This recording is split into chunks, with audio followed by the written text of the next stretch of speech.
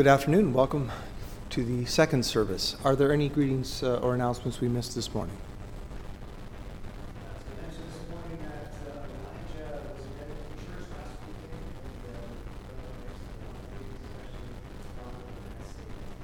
Thank you. I'll just repeat that for those online. Elijah just recently returned from out west, and the brethren there extended greetings to us, specifically Brother Don and Sister Annette Sabo.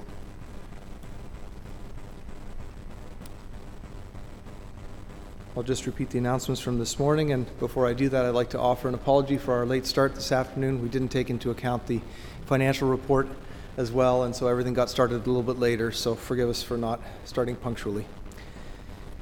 Just to recap from this morning, the focus of the month is the European projects, specifically the old age home in India and Serbia. There are cards downstairs for the Berleri family on the loss of their mother, Ima, I believe, and also for Sister Ida. Ima's Robbie's sister. Sorry, my mistake. Ida. And there's also a card there for Sister Lily. We're thankful that she was able to experience baptism and to become part of the family of God, even though she cannot gather here in church with us.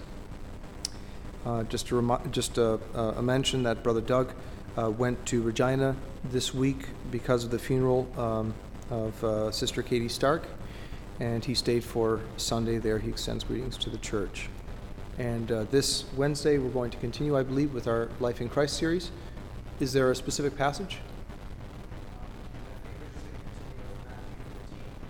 Okay, right. We'll continue with Matthew 15 where we left off, so from verses 21 till the end of Matthew 15. Before we open the word of the Lord, let's bow our heads in prayer. Heavenly Father, we thank Thee for Thy word that's been preserved for us, and in spite of a complex world and rapid technological advancement, the truths that we see reflected there are indeed timeless, and men and women ignore them to their peril. Heavenly Father, help us to see things in light of eternity, not to be lulled to sleep or tricked into short-term thinking, but to realize that one day we will see Thee face to face. And it's so important what we do here below before we meet Thee. Be with us now and open Thy word unto us. We pray this in Jesus' name. Amen.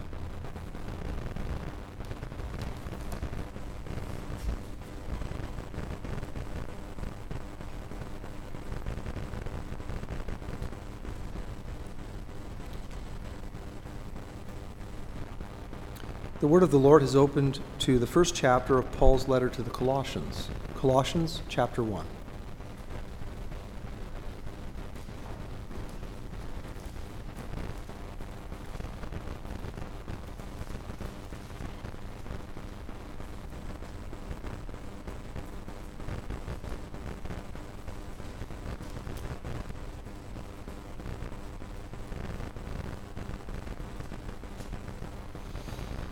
I'd like to begin reading with the first verse. Paul, an apostle of Jesus Christ by the will of God, and Timotheus, our brother, to the saints and faithful brethren in Christ which are at Colossae, grace be unto you and peace from God our Father and the Lord Jesus Christ.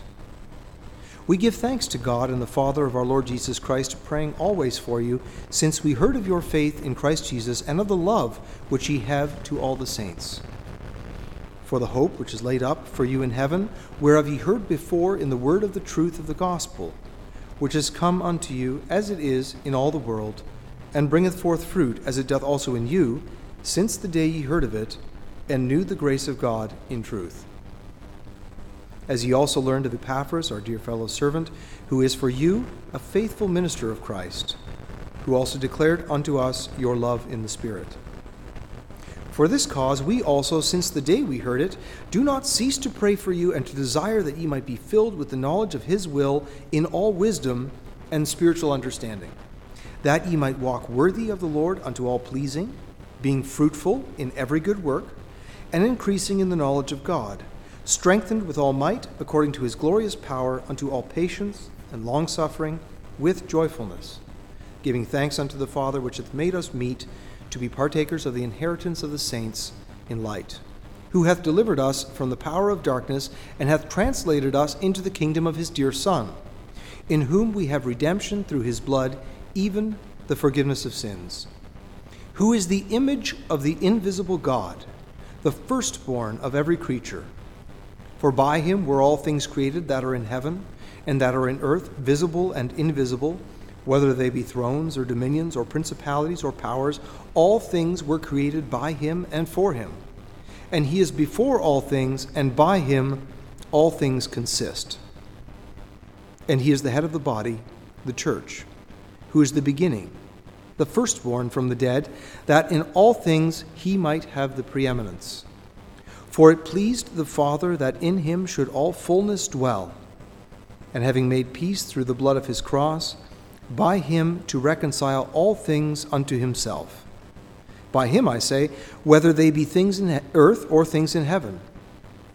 And you that were sometime alienated and enemies in your mind by wicked works, yet now hath he reconciled, in the body of his flesh through death, to present you holy and unblameable and unreprovable in his sight, if ye continue in the faith grounded and settled, and be not moved away from the hope of the gospel which ye have heard, and that which was preached to every creature which is under heaven, whereof I, Paul, am made a minister, who now rejoice in my sufferings for you, and fill up that which is behind of the afflictions of Christ in my flesh for his body's sake, which is the church.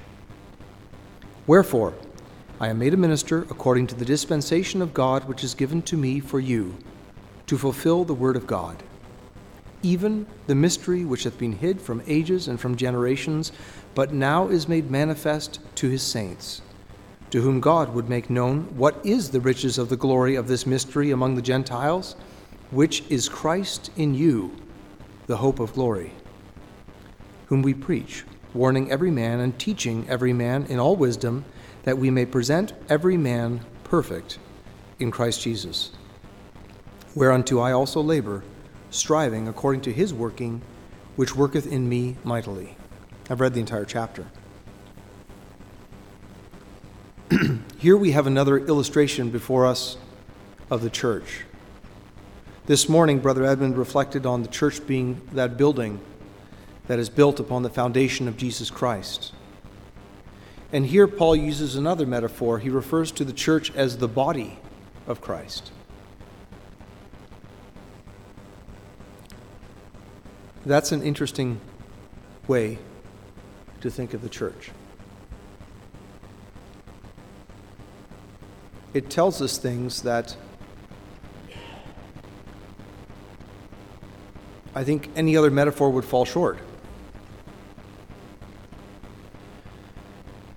A building is a static thing, but a body, of course, is living and moving. He's referred to as the head. And of course, with our understanding of modern medicine, we understand the importance of the brain and how it controls and directs the body. But when we consider that we are his body, that has a lot of weight. First of all, it tells us that we're not all identical. The body is composed of all sorts of different types of tissue, organs with specific functions, muscles and bones and cartilage for structure and movement, touch at different levels, some very sensitive. And yet we're all part of this body.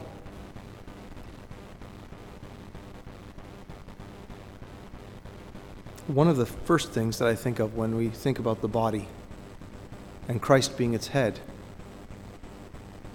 is the head feels what the body suffers. And that fact alone should cause us to stop and think for a while. We think about Christ in heaven, risen at the right hand of God, and that's correct. That's one way of thinking of him. But in another way, he's very much still here, connected to his body. He feels what we feel. Just yesterday I was cleaning some metal. I've got some metal cleaner. And I've used it before, and yeah, you're supposed to use gloves, but whatever, I'm only using a little bit of it. I know what the stuff's like. It sort of stains your fingers a bit, but not that bad. And so I started in with some steel wool and cleaning off the metal, and then I realized I had a small cut in one of my fingers. It felt like a knife got shoved into my hand, and I a little bit of rubbing alcohol on a cut, yeah, it stings a little bit, but it must be a fairly strong acid in there or something like that. This was a little bit more intense, and it made me immediately focus on something that I didn't even know I had, an issue that I didn't even know I had. Alarm bells went off in my brain telling me that there was pain, and that pain was real, and I better pay attention to it. And so I looked and I washed it out, of course, and then kept going and finished what I was doing. But the point is this, it just underlined for me the fact that Christ is not a distant, disconnected, cosmic God that's removed from us in our struggles. Now, we talked also about some of the dangers of not building correctly this morning. But I want you to think about this also in another way.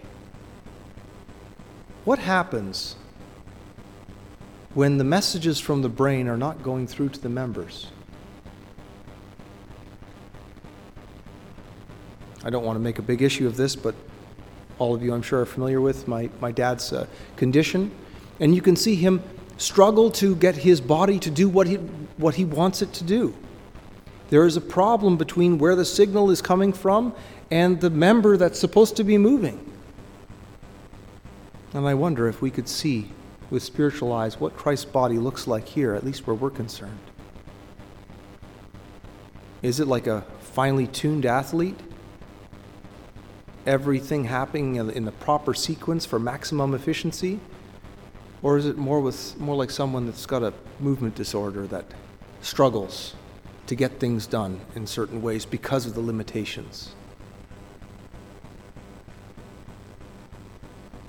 It's easy to think of Christ's church as this glorious thing that's disconnected from my own local assembly and its issues, or my own denomination and its problems. But the truth is, if we're all part of the body of Christ, the problems go with it as well. And that's why Apostle Paul had to write these letters. And some are very positive, others are much more severe. We're going through Corinthians now. Some of the other brothers are doing that. And I'm thankful for that because, if it wasn't for those problem churches like the one in Corinth, there's a lot I wouldn't know about how God deals with his church and how patient he is. When we injure ourselves, athletes sometimes say, tape up and play on, right? Just put something around it temporary and keep going. Well, that's a good way to get long-term injury, to ignore what your body is telling you. Normally what we do, though, if we've hurt ourselves, is we realize that there's damage done and it needs time to heal. And so I have to be careful, and I have to maybe support that part that's been injured. Keep it clean. Pay attention to it. Look for signs of infection. Sometimes I think in our self-sufficient day and age, we're far too independent, far too unconcerned with the issues of others in other places. But that's not like a body. Like that little cut showed me, that little spot on my body can demand a lot of attention really quickly, and I better tend to it. What would have happened if that was, say, something hot, and I put my hand on it and I didn't realize and I just left it there? There would be long-term damage. Scarring at least, maybe nerve damage. Burns can be very bad. That's what makes leprosy so awful, is the loss of sensation, and so the risk of self-injury and infection. Of course, God never intended for the body of his Son here below to be in a state of injury and disease. Those problems were to be the exception, not the rule.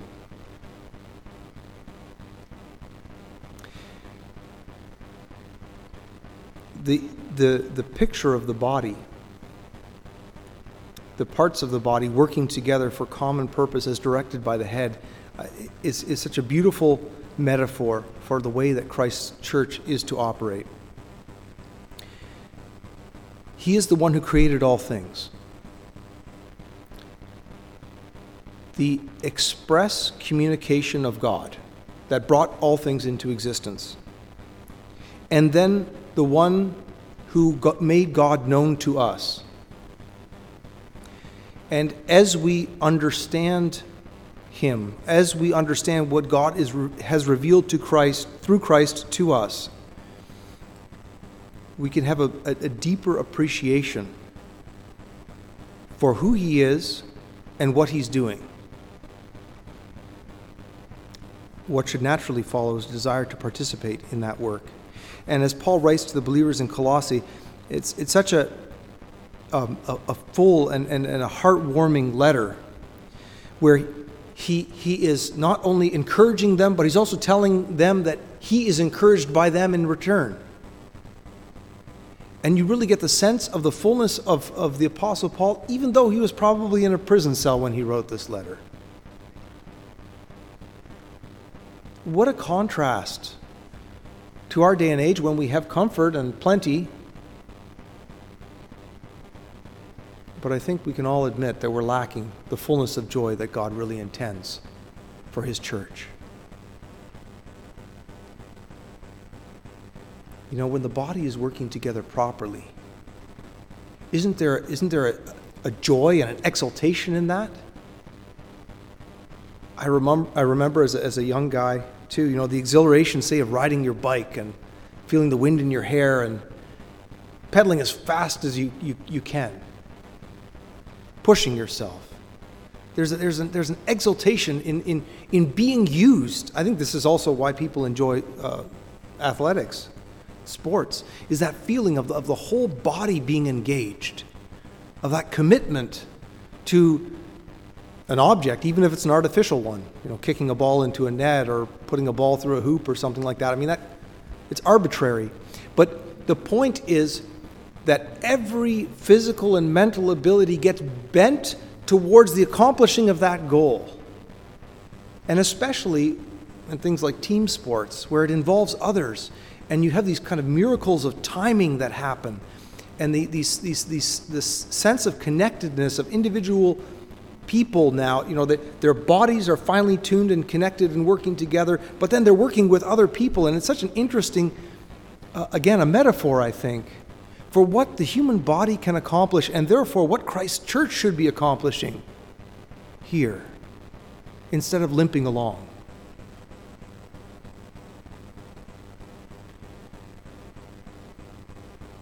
We are forgetting, I think, and this is perhaps why when the church is at its physical weakest, then it's its spiritually strongest, because it realizes that mystical body that is Christ's body here on earth, whatever gets in the way of Christ's body functioning here must be left. And even their lives become unimportant in light of that transcendent purpose.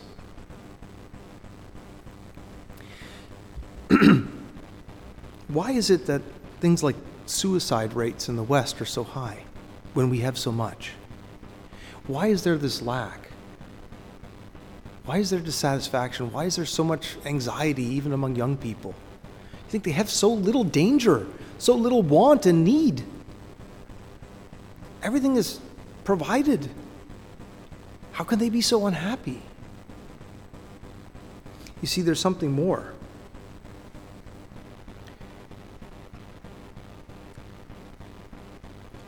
A body lying in a hospital bed in a coma still has all the parts, but it's not functioning as it should. There's consciousness, but there's also spirit in an active body. And it seems that in spite of physical plenty and opportunities here, people are sensing that lack of center, a hollowness to life that makes people turn to things like drugs and other substances and so on. And on one hand, you could look at people like that and say, well, that's so self-destructive. Why would you do that? That's not good for you. Yet, as Brother Eben mentioned this morning, what bad habits, what addictions, what dependencies do we have that are getting in the way of functioning properly as the body of Christ? I mentioned at the end of the sermon that I think most of the believers here would say that they would like to be filled with the Spirit of God. But again, to what end? To what end?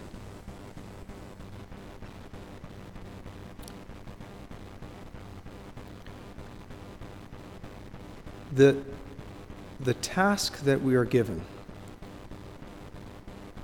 the job, the focus, the goal that we are given is to reconcile the world to God. We've been given that ministry, it's called, the ministry of reconciliation. To help people realize what that emptiness inside of them really is, to give it a name, to explain it to them, to show them that, yes, I also tasted that before and I was miserable too, but I found something better. I found something worth living for. I found something that not only swallows up that emptiness, but turns me now instead into a fountain, something that's giving forth something. And I want to share that with you.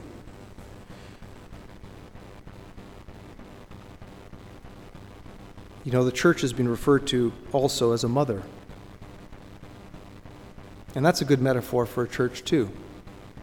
Because a mother reproduces, she gives birth and brings new life. And as we watch the influence and the numbers of the church in the West shrink, I think it's because the church is unhealthy. There's something wrong. There's something wrong. There isn't new life like there should be. There are those who are calling attention to the fact of coming demographic collapse in certain countries and even globally. There are some that think that we could be living at the time with the largest number of humans on this globe for a very long time. It may be downhill from here for quite a while. Calling it the unnamed unnamed pandemic or epidemic, I think is the phrase that it was given. That's thought-provoking. That's thought-provoking. But is it really all that different from what's going on in the church? The church is not reproducing at the rate that it used to. And though there are revivals, it seems, in some places, in other places churches are closing or shrinking. That's not what Christ intends. And the good news is it can turn around very quickly. The disciples went from being 12 men cowering in an upper room, and a few months later telling everyone in Jerusalem so that there were thousands saved in one day. That's not a mathematical model. That's a supernatural one. I believe it is possible today. I would like to see it here. I would like to see it in our denomination. But what's in the way? What's holding it back? I think we can say with the psalmist David, and it was quoted this morning, "Search me, O God, know my heart, and see if there's any wicked way in me, and restore unto me the joy of thy salvation." We should be joyful people. Why? Because the mess that this world doesn't really matter in the grand scheme of things. Christ is coming back. There is a higher, nobler purpose in life than simply getting stuff. I remember as a young guy, there was a bumper sticker that used to be popular that said, "He who dies with the most toys wins." And I'm thinking, well, that's a pretty lame goal. You're still dead and you can't take any of it with you. It's just a justification for a selfish lifestyle. And a selfish lifestyle does not produce joy. That's been shown too many times over. So let's look within us. See where it is that we're holding back, perhaps, the working of the Spirit of God. We need to really desire, I believe, the filling of that Spirit. Not for our own benefits, but for what He can do through us. The change that can be made. I think this is why the lives of the great men of God and women of God of the past are so inspiring. You get a picture for what is possible when even ordinary men and women have their hearts turned towards God in such a way that they are willing to let anything go. And then you have the Charles Wesleys and the John Wesleys and the Hudson Taylors, the Jim Elliots, the George Muellers, and others. Because one small part of the body of Christ said, I want to be better connected to the head, and I'll do whatever He wants me to do. May that be the desire of each one here, and may the Lord add whatever was lacking to what was said. Amen. Would our brother please select a hymn?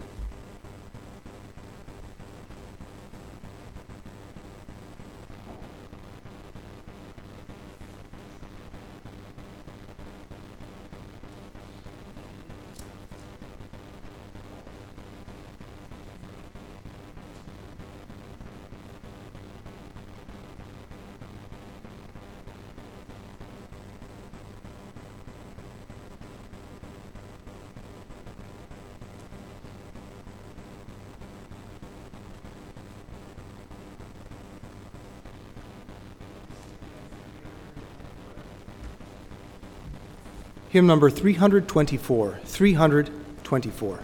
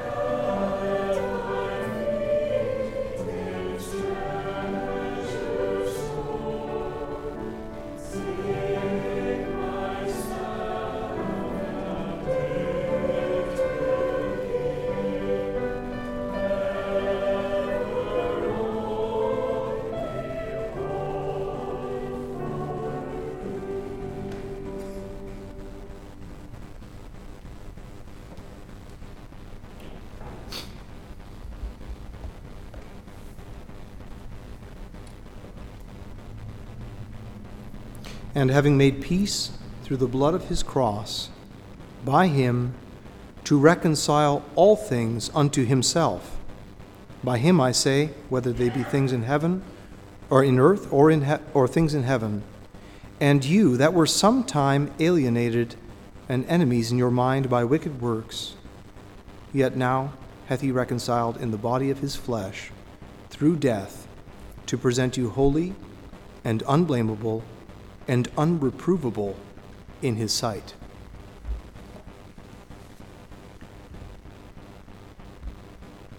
Here's the mystery of the body of Christ. That he could take something like cancer cells and make them healthy, part of his body. Something that was against him, alienated from him, it says, separated from him, something of a different nature, and turn it into his own nature. This should give us all hope. Being added to the body of Christ does not require any prerequisites on your part. He provides what's needed.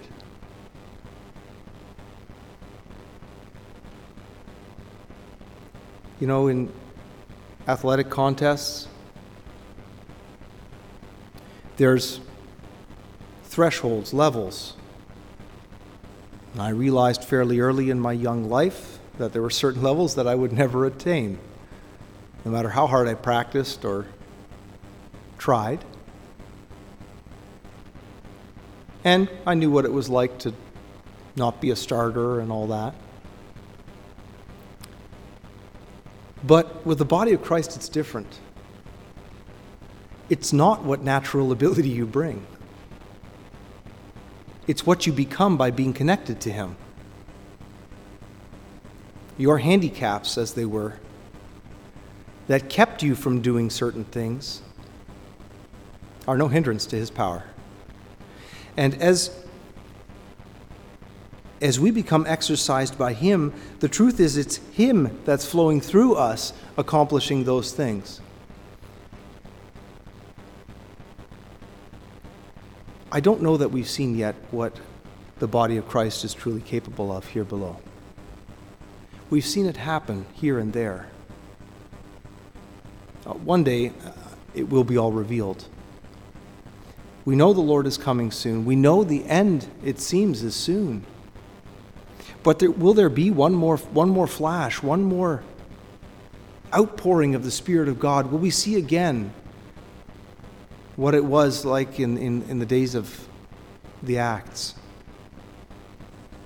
when the church was young and vibrant,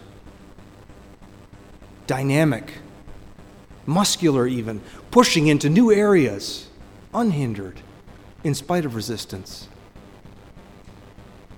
I don't think the church in its current form is what Christ has in mind, but that doesn't mean it can't change. He's still the head. May the Lord add whatever was lacking to what was said. This concludes our service. Amen.